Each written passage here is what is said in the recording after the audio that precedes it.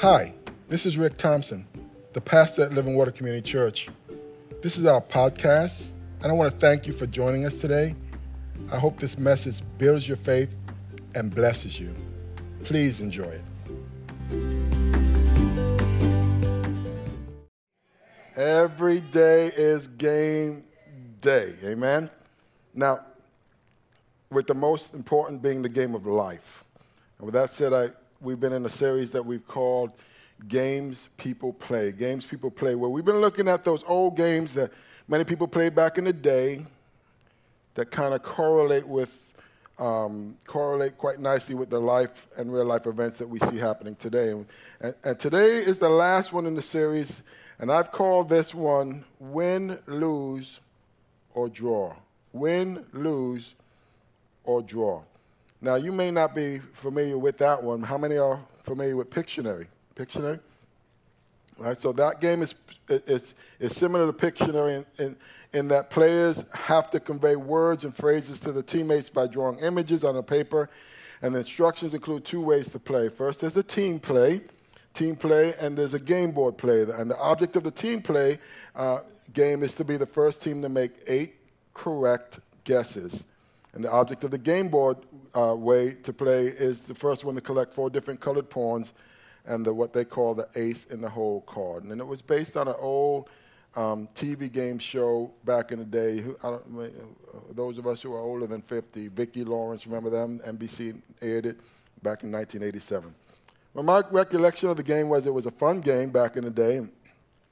And most of us have heard the statement, given the win, lose, or draw, but most of us have heard the statement, it doesn't matter if you win or lose. Help me out, somebody.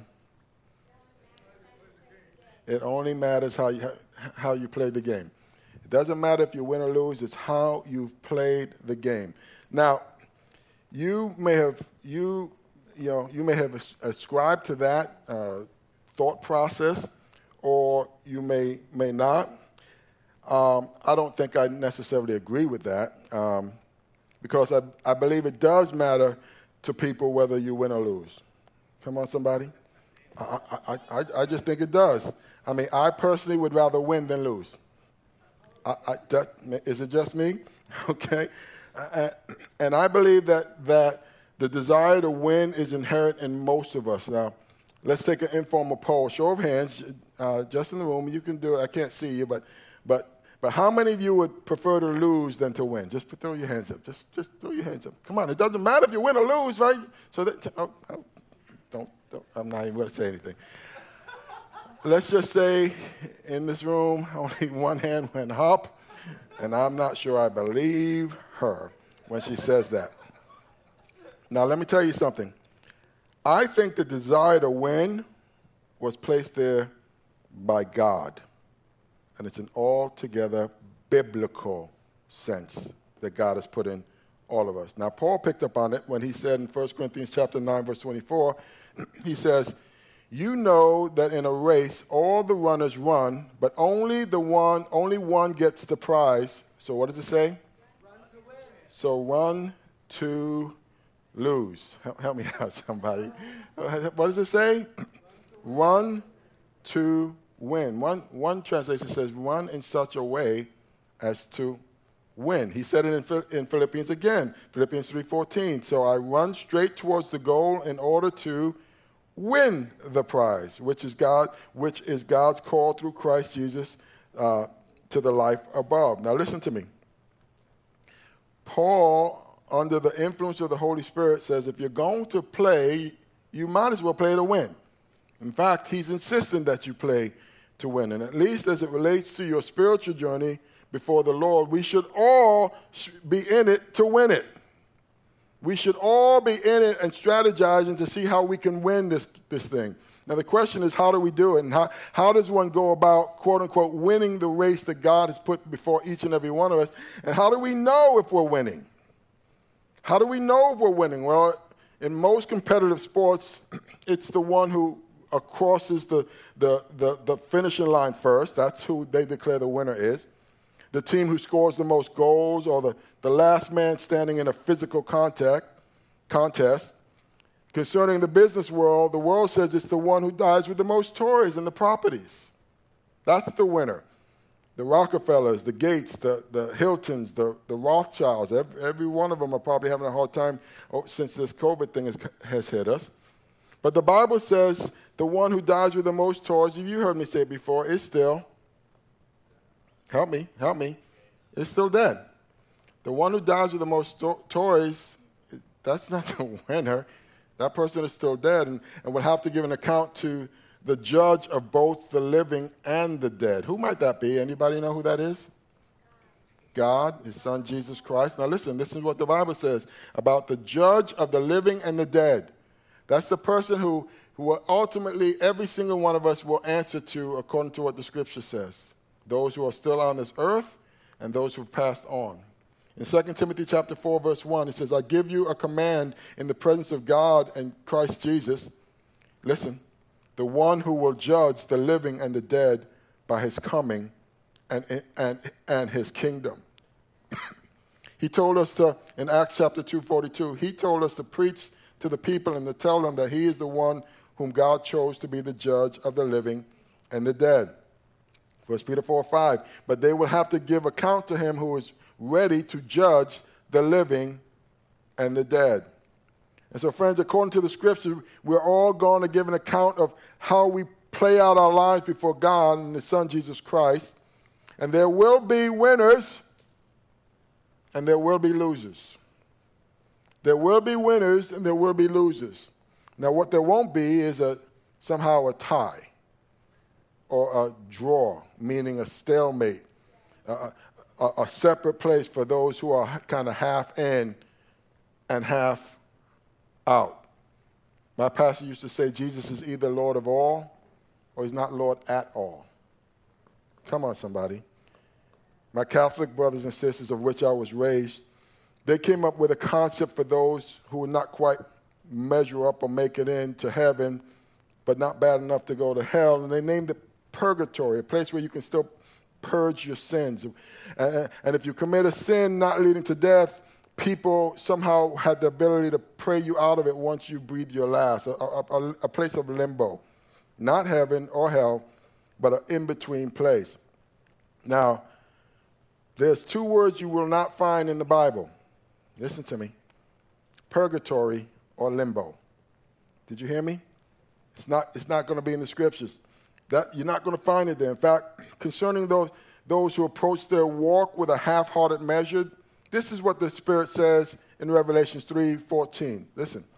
It says, write this to the angel of the church in Laodicea. The Amen, the faithful and the true witness, the beginning of all God has made, says this. Listen. I know what you do, that you are not hot or cold.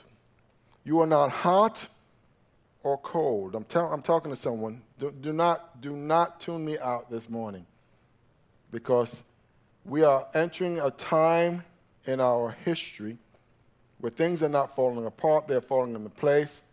But there are so many people who think they're going to stay what I call spiritual Switzerlands and neutral. And so I'm not going to go over there, and I'm not going to go over here. I'm just going to stay right here in the middle. Well, the book of Revelation speaks to you. It says, I know what you do, that you are not hot or cold. I wish that you were hot or cold. But because you are lukewarm, neither hot nor cold, what did he say? I'm ready to spit you out of my mouth. In other words, it makes him sick. You say I'm rich, and I become wealthy, and I do not need anything, but you do not know that you are really miserable, pitiful, poor, blind, and naked. I advise you to buy from me gold made pure in fire so that you can be truly rich. Buy from me white clothes so that you can be clothed and so that you can cover your shameful nakedness. Buy from me medicine to put on your eyes so that you can truly see. Listen. I correct and punish those whom I love.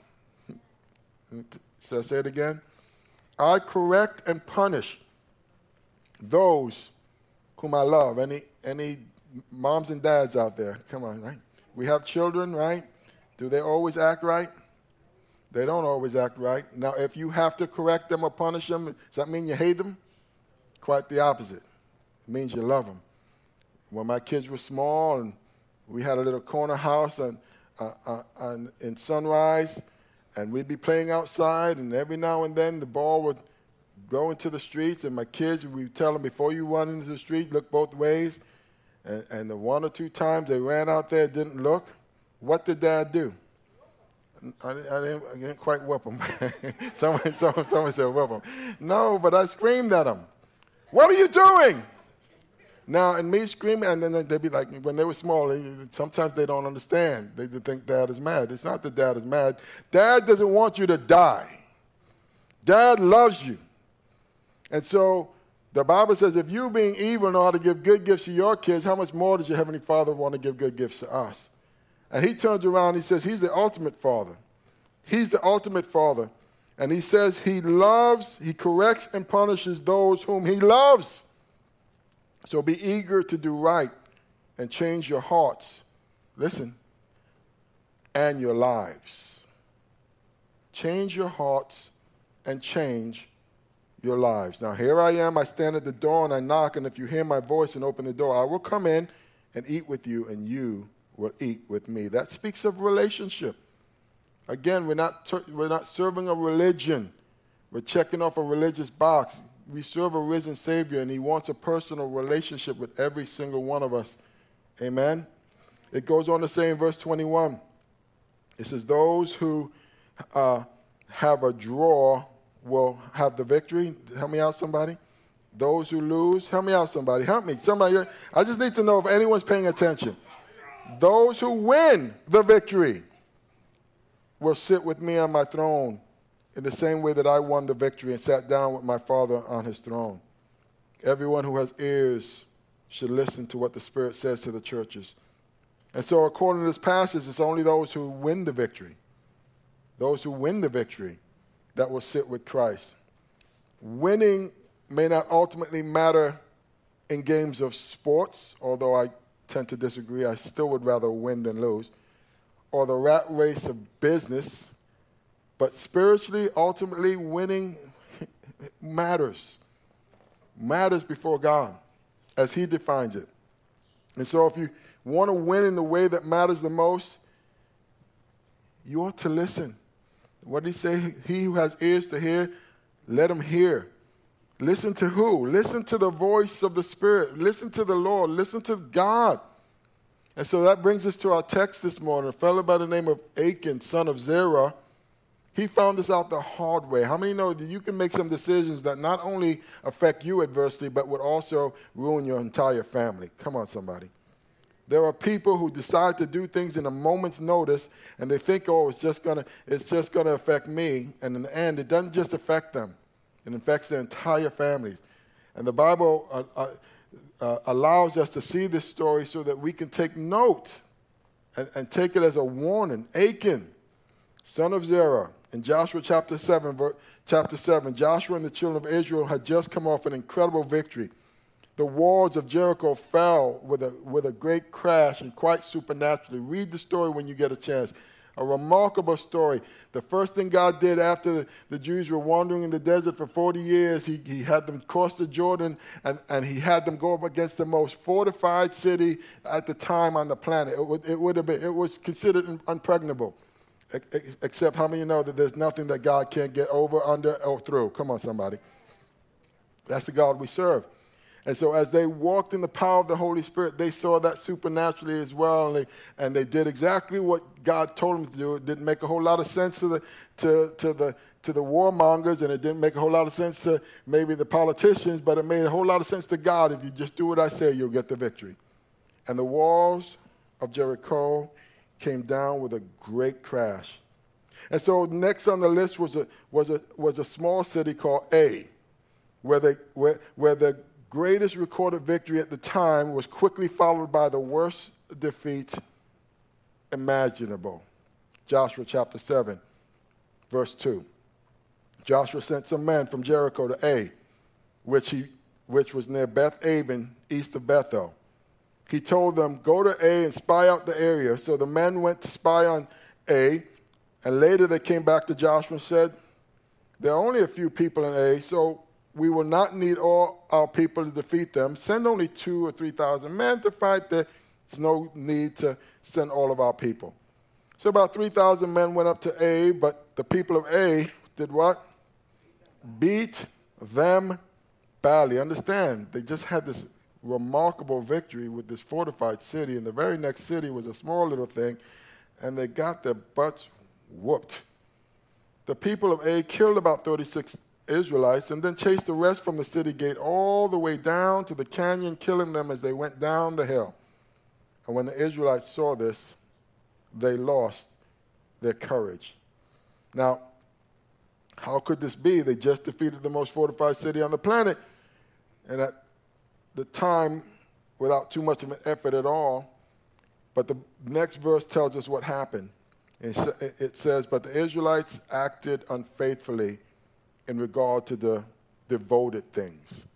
Achan, son of Carmi, the son of Zimri, the son of Zerah, of the tribe of Judah, took some of them, so the Lord's anger burned against Israel. Now, the devoted things that the Bible is talking about is things that God says, I'm going to give you this city, but as a testament to the fact that I've given you this city, this particular city, I don't want you to go in there like you won the victory, and now you're going to take all the spoils for yourself. Matter of fact, I want you to burn it all and dedicate it to me. And so this guy decided, you know what, some of the stuff in there, it looks a little inviting to take. So that's where we were. The devoted things were things that they were instructed by God to be destroyed or devoted to him by fire after the defeat of Jericho. And unbeknownst to the leaders, Achan pilfered a few of those things to keep for himself. Well, he thought nobody noticed, but how many know that God notices? Amen? How many know that we could be doing things that we think nobody else notices, but God does? All right? And because of his selfish act, the hand of God, unbeknownst to them, had lifted from the children of Israel, and what should have been an easy victory turned into a dangerous defeat. Dangerous not just for those 36 men who actually lost their lives. Dangerous because when the word got out to the surrounding nations of the defeat of the Jews, our nations that were in complete hostility toward them, listen to me, Joshua knew that this was the beginning of the end for them. And so he tears his clothes. He falls on his face before the ark of the Lord, and the elders of Israel did the same, and they stayed there until evening. And he prayed like he never prayed before, like their lives depended on it. You know why? Because their lives depended on it. Someone needs to hear me today, because we are entering into a time where we need to start praying. Come on, church. Like our lives depended on it. Because we are at a crossroad in our nations that if it goes this way, the church is in trouble. If it goes this way, we might have bought a few more years. Come on, somebody. Our lives are depending on it. Joshua 7, verse 7 says, then Joshua said, Lord God, you brought our people across the Jordan River. Why did you bring us this far and then just let the Amorites destroy us? We would have been happy to stay on the other side of the Jordan. Lord, there's nothing I can say now. Israel has been beaten by the enemy, and the Canaanites and all the other people in this country will hear about this and will surround and kill us all. Then what will you do for your own great name? And I love God's response. He said, stand up, Joshua. Why are you down on your face? The Israelites have sinned. They've broken the agreement I commanded them to obey. They've taken some of the things that I commanded them to destroy. They have stolen and lied and have taken those things for themselves. That's why the Israelites cannot face their enemies. They turn away from the fight and they run because I've commanded that they be destroyed. I will not help you anymore unless you destroy everything as I commanded you. Now go, make the people holy. Tell them, set yourselves apart to the Lord. For tomorrow the Lord, the God of Israel, says, some of you are keeping things that he commanded you to destroy. You will never, listen, you will never defeat your enemies until you throw away those things. Somebody needs to hear me today. Pay real close attention. Because the reason that so many people are having such a hard time in their walk and trying to stay on the path that God has called them to, a lot of times it's because of the stuff that you won't get rid of. Come on, somebody. It's because of those hidden things, or what I call sin in the camp. Anyone ever heard that term before? There must be sin in the camp. You never heard it before? How many have heard the term before? There's sin in the camp, sin in the camp. This is the story that phrase comes from in the Bible. So many of our modern day phrases come right out of the Bible, and this is where that phrase comes from. Sin in the camp. It's where we're hiding and holding on to things that we should not be holding on to. Biblically, we know it's the wrong thing to do. We know what the word of the Lord says about this relationship or about this activity or about what's going on. But because we want to do what we want, because our flesh wants what our flesh wants, we decide we're going to hold on to it. Yes, we're still part of the family, the Israeli family. We're still Christians. We're still Christ followers. But we've allowed sin in the camp. And when you're holding on to those sinful things, whether it be an attitude or a behavior or a lifestyle, God won't. Not that he can't. He won't bless you. He can't bless you. He won't bless you. And it starts to trip you up, and it's slowing you down, and it's destroying your walk with the Lord. And in some cases, it's not just hurting you. It's hurting the people around you. Hebrews chapter 12, verse 1. Therefore, since we are surrounded by such a great cloud of witnesses, help me somebody, what does it say? Let us throw off some things.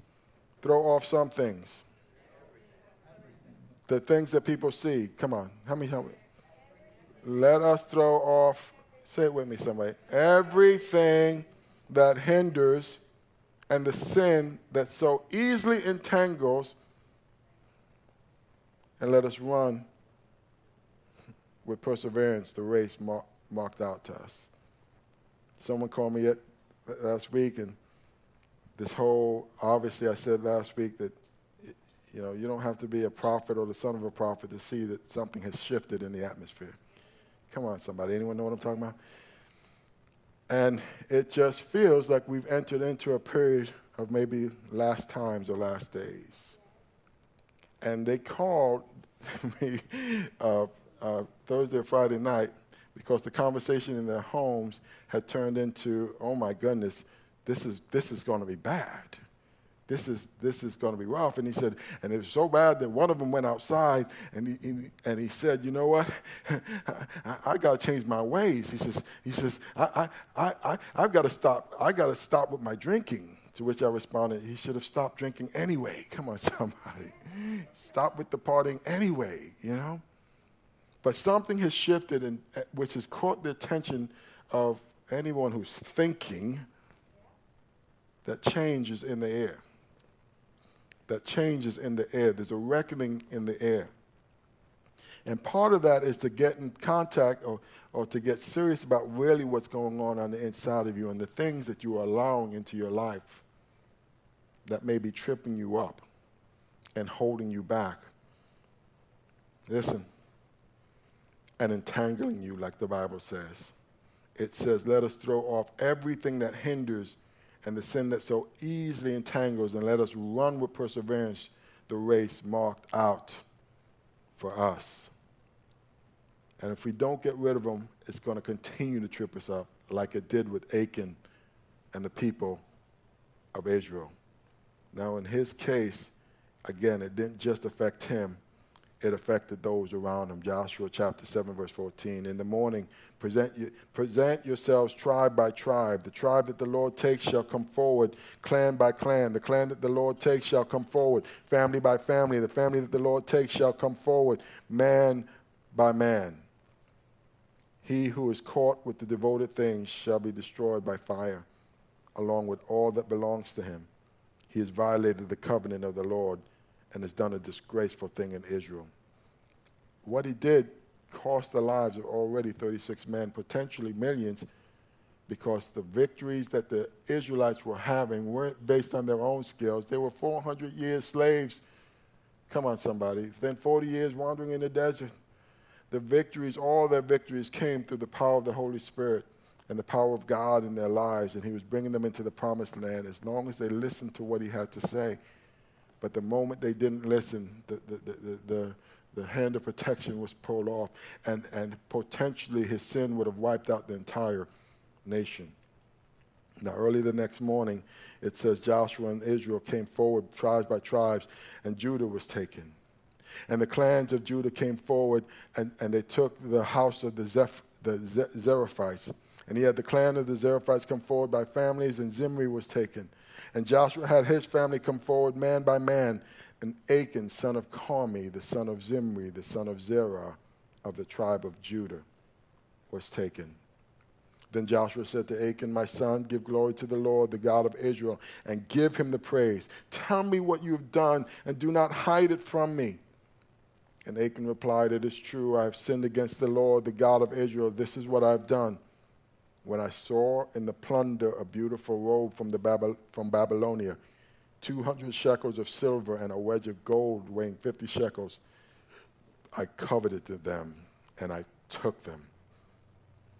And they are hidden in the ground inside my tent with the silver underneath it. And so Joshua sent messengers, and they ran to the tent, and there it was, hidden in his tent with the silver underneath it. And they took the things from the tent, brought them to Joshua and all the Israelites, and spread them out before the Lord. And then Joshua, together with all Israel, took Achan, son of Zerah, the silver, the robe, the gold, the wedge, his sons and daughters, his cattle, his donkeys, his sheep, his tent, and all he had to the valley of Achor. And Joshua said, why have you brought this trouble on us? The Lord will bring trouble on you today. And then all Israel stoned him, and after they had stoned the rest, they burned them. And over Achan they heaped a large pile of rocks, which remains to this day. Then the Lord turned from his fierce anger. Therefore the place has been called the Valley of Achor ever since. Now listen to me. Achor, where Achan and his family died, means trouble. Trouble. And Achan, through the years, have come to mean troubler. So Achor, the valley of trouble, where he died because it caused so much trouble, not just for him but for the entire Israelis, became the name. That it literally means trouble, and his name has become troubler. Achan.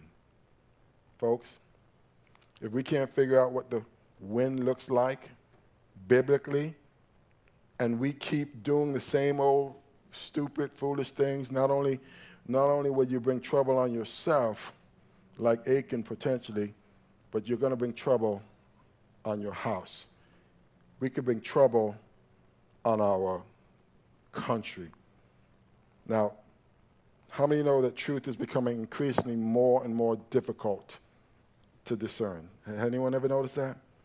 That truth is becoming more difficult to discern. My friend called me this week, and he told me, he said he was talking with someone, and they got into this debate over abortion, and his friend was making the argument that abortion was a Christian thing to do. Yeah, we are shocked. In the church, we're shocked. But in the world, not the way it's, when they say Planned Parenthood, how many of you know that has nothing to do with planning your family, okay? And so he was arguing that, and I'm like, what? I said the same thing. What? Which is also getting lost in the Black Lives Matter movement as well, because apparently there's millions of aborted black babies that aren't included in those black lives that they are fighting for, the unborn lives. That's not including. And so there are people who are protesting for Black Lives Matter, but if you bring up the issue of the unborn lives, well, I came across this video. It's with a black brother, and he's confronting some medical people who are protesting on behalf of Black Lives Matter. There is some language, but I think they'll be able to pass in this church. Just take a look at this really quick.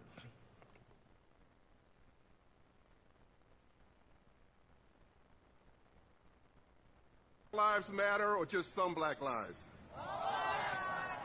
The black lives killed by black men matter, right? Yes? The black babies killed in the abortion clinics matter, right? Thought so. The black officers killed by that bastard in Minnesota, that matters too, right? Okay. But the black babies that are killed in the abortion clinics don't matter, do they? Medical people. Do their lives matter? Does the future of our black babies matter? Huh? What's up? What's up? Awful quiet now, aren't they? Uh-huh. It's okay if we kill them in the womb, right? But you have a problem when you don't seem to really have a problem when we kill them on the streets. Yes, well, we know they're the same issue. If we don't respect the lives of our unborn children enough to save them and fight for them, our lives mean nothing once we're born.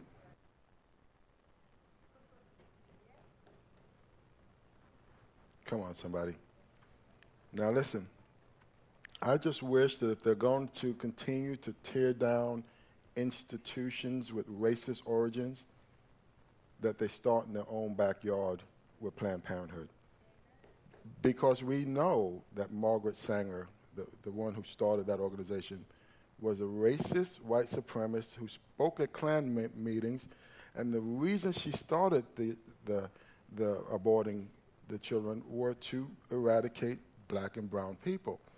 Matter of fact, we know that most of the abortion clinics are set up in black and brown.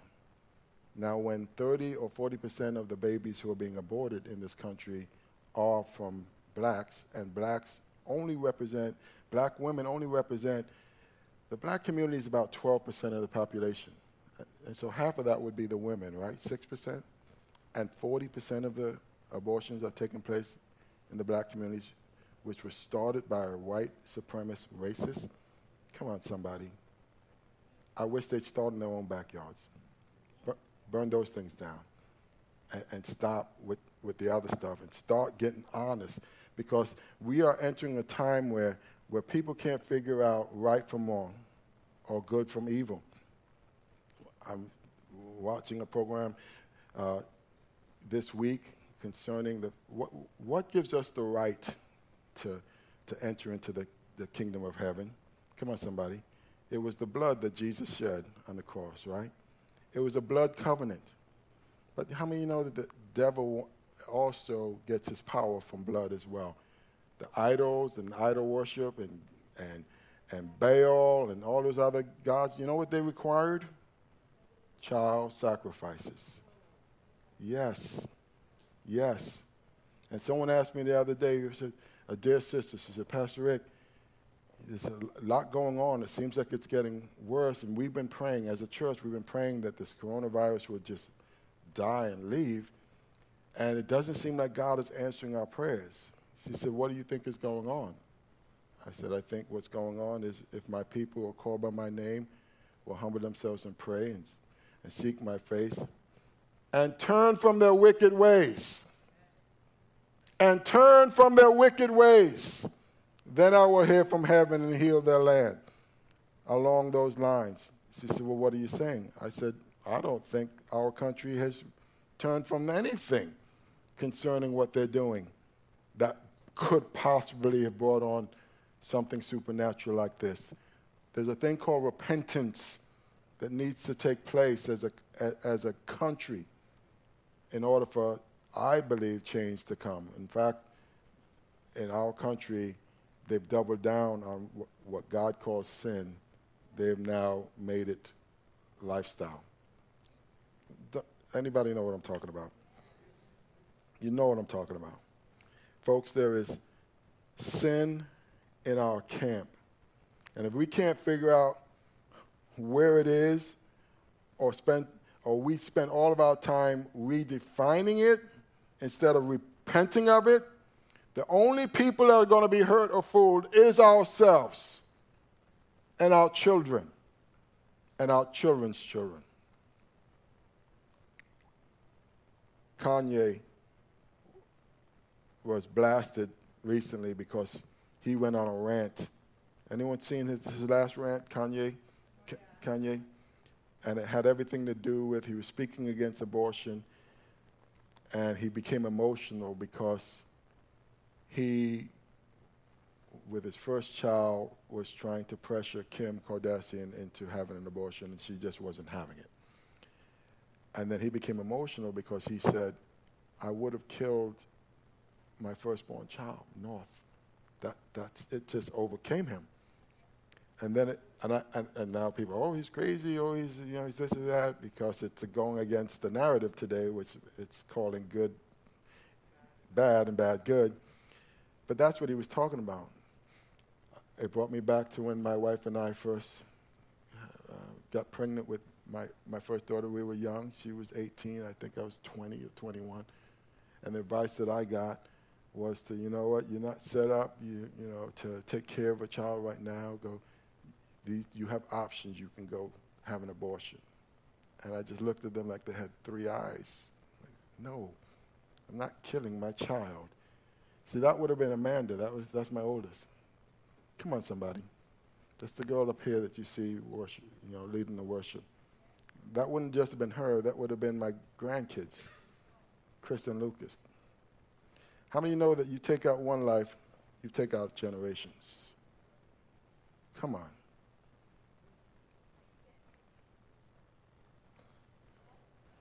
Isaiah 5:20. Woe to those who call evil good and good evil, who put darkness for light and light for darkness, who put bitter for sweet and sweet for bitter. Woe to those who are wise in their own eyes and clever in their own sight. 2 Timothy 4:1. In the presence of God and of Christ Jesus, who will judge the living and the dead, and in view of his appearing and his kingdom, I give you this charge. Preach the word. Be prepared in season and out of season. Correct, rebuke, and encourage with great patience and careful instructions. Listen. For the time will come when people will not put up with sound doctrine. Instead, to suit their own desires, they will gather around them a great number of teachers to say what their itching ears want to hear. And they will turn their ears away from the truth and turn aside to myths. But you keep your head in all situations. Endure hardship. Do the work of an evangelist.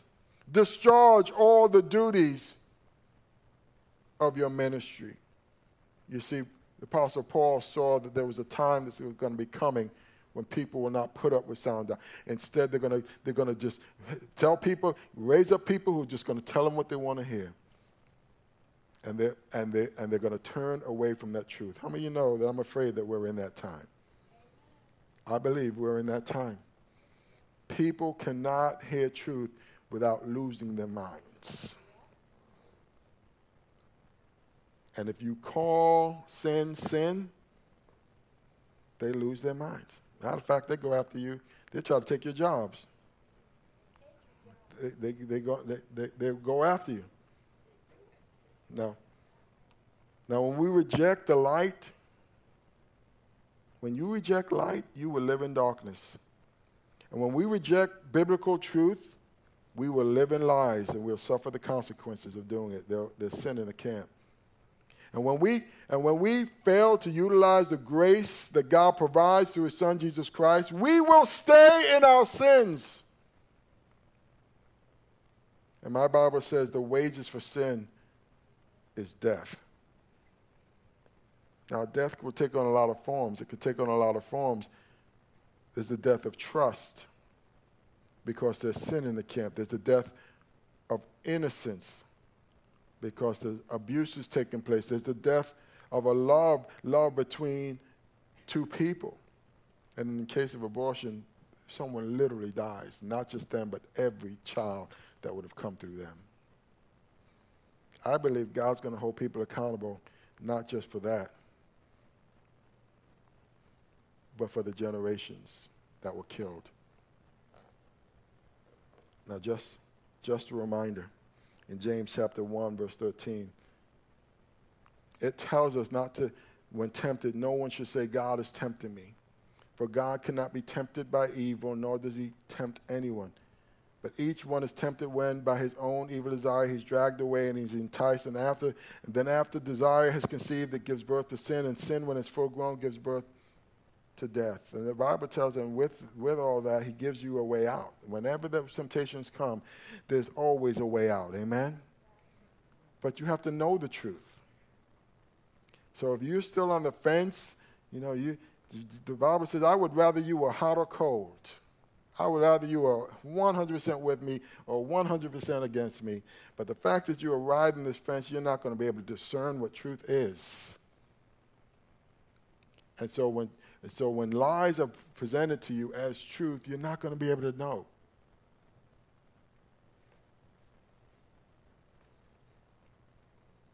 Romans 6:23, for the wages of sin is death, but the free gift of God is eternal life in Christ Jesus our Lord. So in a nutshell, if you want to not lose or end up in a draw, that middle of the road, but you want to win, how many know that you have to deal with your sin? And you have to call it what God calls it and repent of it. Now, how do we deal with our sin? How do we get the win? 3 ways to win. Ready? With our last few minutes in this message. Don't hide it or bury it. Don't hide it or bury it. Proverbs 28:13 says, he who conceals his sins does not prosper, but whoever confesses and does what? Renounces them. Not placates them, not makes excuses for them, renounces them, finds mercy. Number 2, stop making excuses. Achan didn't admit it until he was caught red-handed. All right? Probably because he knew what the consequences were. How many know the good news of today is under the new covenant? God's not going to stone you. Okay? Jesus took the stoning for us. Amen? He took the punishment for every single one of our sins upon himself. And so we don't have to fear the judgment in that way, only if we reject Christ altogether. 1 John 1:9 says, if we confess our sins, he is faithful and just to do what? And will forgive us of our sins and purify us from all unrighteousness. And then lastly, we need to get help as necessary. Proverbs 11:14, without good direction, people lose their way. The more wise counsel you follow, the better your chances, which is becoming, again, even more increasingly difficult today, because even as a counselor, as a pastor, if you don't say what they want you to say, they're trying to put you out of business. They don't want you to tell the truth to people concerning their life or their lifestyle or the choices that they make. We need to wake up, because we are standing at a crossroad in our country, and you will not be able to play spiritual Switzerland, neutral. God says, I would that you were either hot or cold, and you are going to have to choose.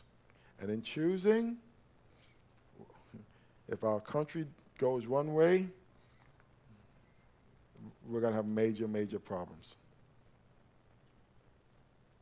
Start voting your faith. Anybody know what I'm talking about? Start making your faith and the Bible a priority over the people you are putting in power. Because there are people that are getting in power who have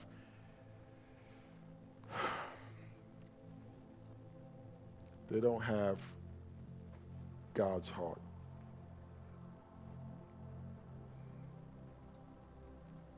And the church needs to wake up, because there are people in the church who can't seem to figure out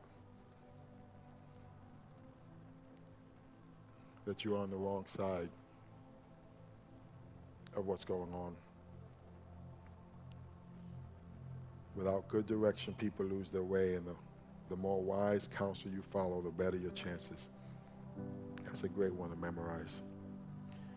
So number 1, you don't hide it or bury it. Number 2, what's number 2?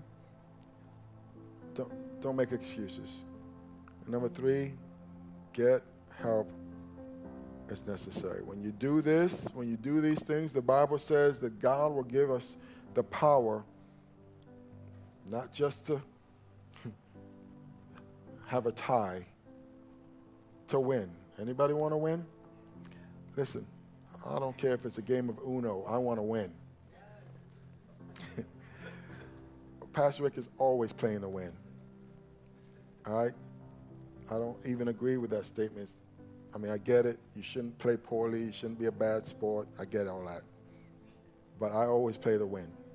Whether it's ping pong, video games, fishing. Yes. And definitely as it comes to my faith in Christ Jesus, I am playing to win. Amen? What are the rules, Lord? Just tell me what the rules are so that I can stay on that path, so that I can draw near to you. Because at the end of the day, I want to hear it. I want to hear it. Well done, my good and faithful servant. I don't want to hear I wasted my time in things that just don't matter.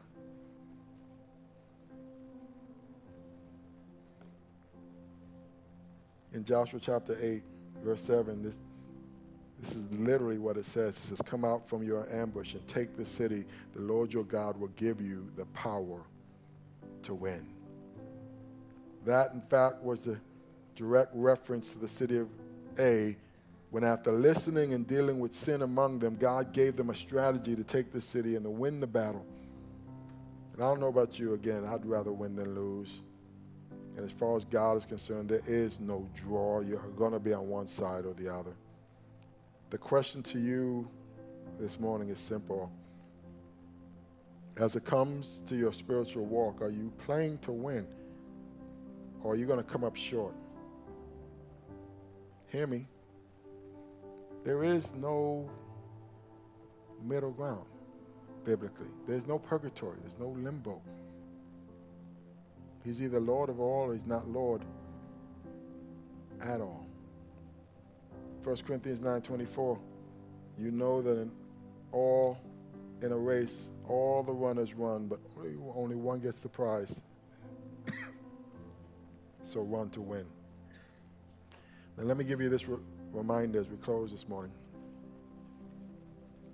It says in Revelation 3:21, those who win the victory will sit with me on the throne in the same way that I won the victory and sat down with the Father on his throne. And it says, everyone who has ears to hear, let them hear. And so my admonition to you and to those who are listening online is, don't bring Achor, trouble, on your family. And don't be a spiritual Achan, a troubler, based on the decisions that you are making. Because there are some decisions that you make that don't just affect you. It affects everyone around you.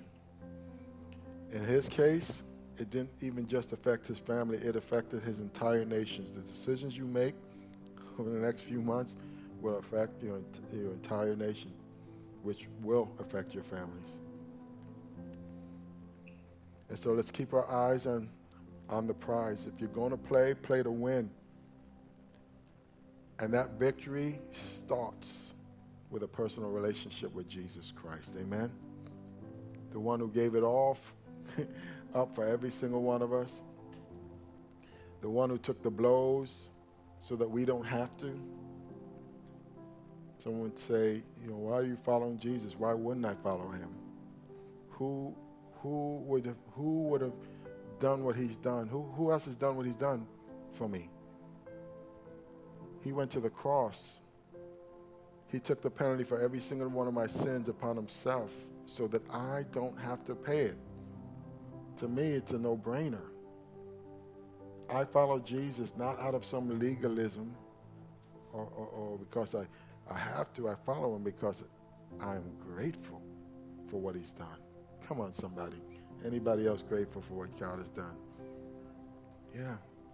I follow him because of what I'm grateful for what he's done. And I tell people all the time, he's not a respecter of persons. He doesn't love Pastor Rick more than he loves you. Listen to me. I don't care what you've done in your life. If you will humble yourself, repent, and turn to him, he will not turn away from you. He'll take, Moses was a murderer. The Apostle Paul stood in judgment and watched the church get persecuted, and many of the people get murdered. He called them. Okay? And in calling them, he brings them into a relationship with him, and then he starts to change you from the inside out. Anybody know what I'm talking about? Come on, somebody. And so the person who you were is not the same person who you will be when you come in a relationship with him. And I always say, if there's been no change, then in your walk and in your talk and the things that you allow, then maybe you didn't quite meet the same Savior that I've met. Because the moment he walked into my life at 16, 17 years old, my life has radically changed. And he's not a respecter. He says, for I know the plans I have, plans to prosper you and not to harm you, plans to give you a hope in the future. But you have to say yes. You said no long enough. It's time to start saying yes to God. And I always tell my church, and if you want to walk into God's perfect plan for your life, let your yeses be more than your nos. Amen? Amen? And so, if that's you today, you've not yet submit your life to Christ and you would like to, it would be my privilege and my honor to lead you in a prayer. Because he's the answer. He's the answer to all of it. Amen? Let's bow our heads and close our eyes. Say something like this from your heart. Say, Heavenly Father, I come before you, and I hear what the Spirit is saying. I need you. I've messed up. And if there's sin in the camp that you know of, while during the preaching of this message, there's something that you're doing that you shouldn't ought to be doing, husbands, fathers, wives, young people, be grateful under the new covenant. No one's going to drag you to the outside of the city and stone you. Jesus actually took the stoning for you on the cross. Ask him to forgive you. Ask him to forgive you for the attitude, the hatred that's been in your heart, the bitterness. Just ask him. He says, if I confess my sins, he's faithful and just to forgive me and to cleanse me of all unrighteousness. And so, Lord, we humble our hearts before you today, and we ask you to forgive us. We thank you, Lord, for dying on the cross for us, and then 3 days later rising from the dead. And we thank you, Lord, that there's a promise that comes with your resurrection, that if you live, we shall live as well. Thank you for the promise of eternal life through the gift of your Son. Father, those who have humbled their hearts, I pray, Lord, that this today wouldn't be the end of a journey, but the beginning of a long and lasting journey. Don't let them stop with just a prayer. Fill them with your Holy Spirit. Someone say, fill me, Lord. Fill me, Lord. Fill me with your Holy Spirit. Fill me with your power. Give me the ability to discern right from wrong. I give you permission, God, even to change my heart, change my mind about my worldviews if they do not line up with your worldviews. Things are not falling apart. They're falling into place. There will be winners and there will be losers. And I want to be on the winning side of your ledger, not necessarily the world's. In Jesus' name I pray. And we all said, amen.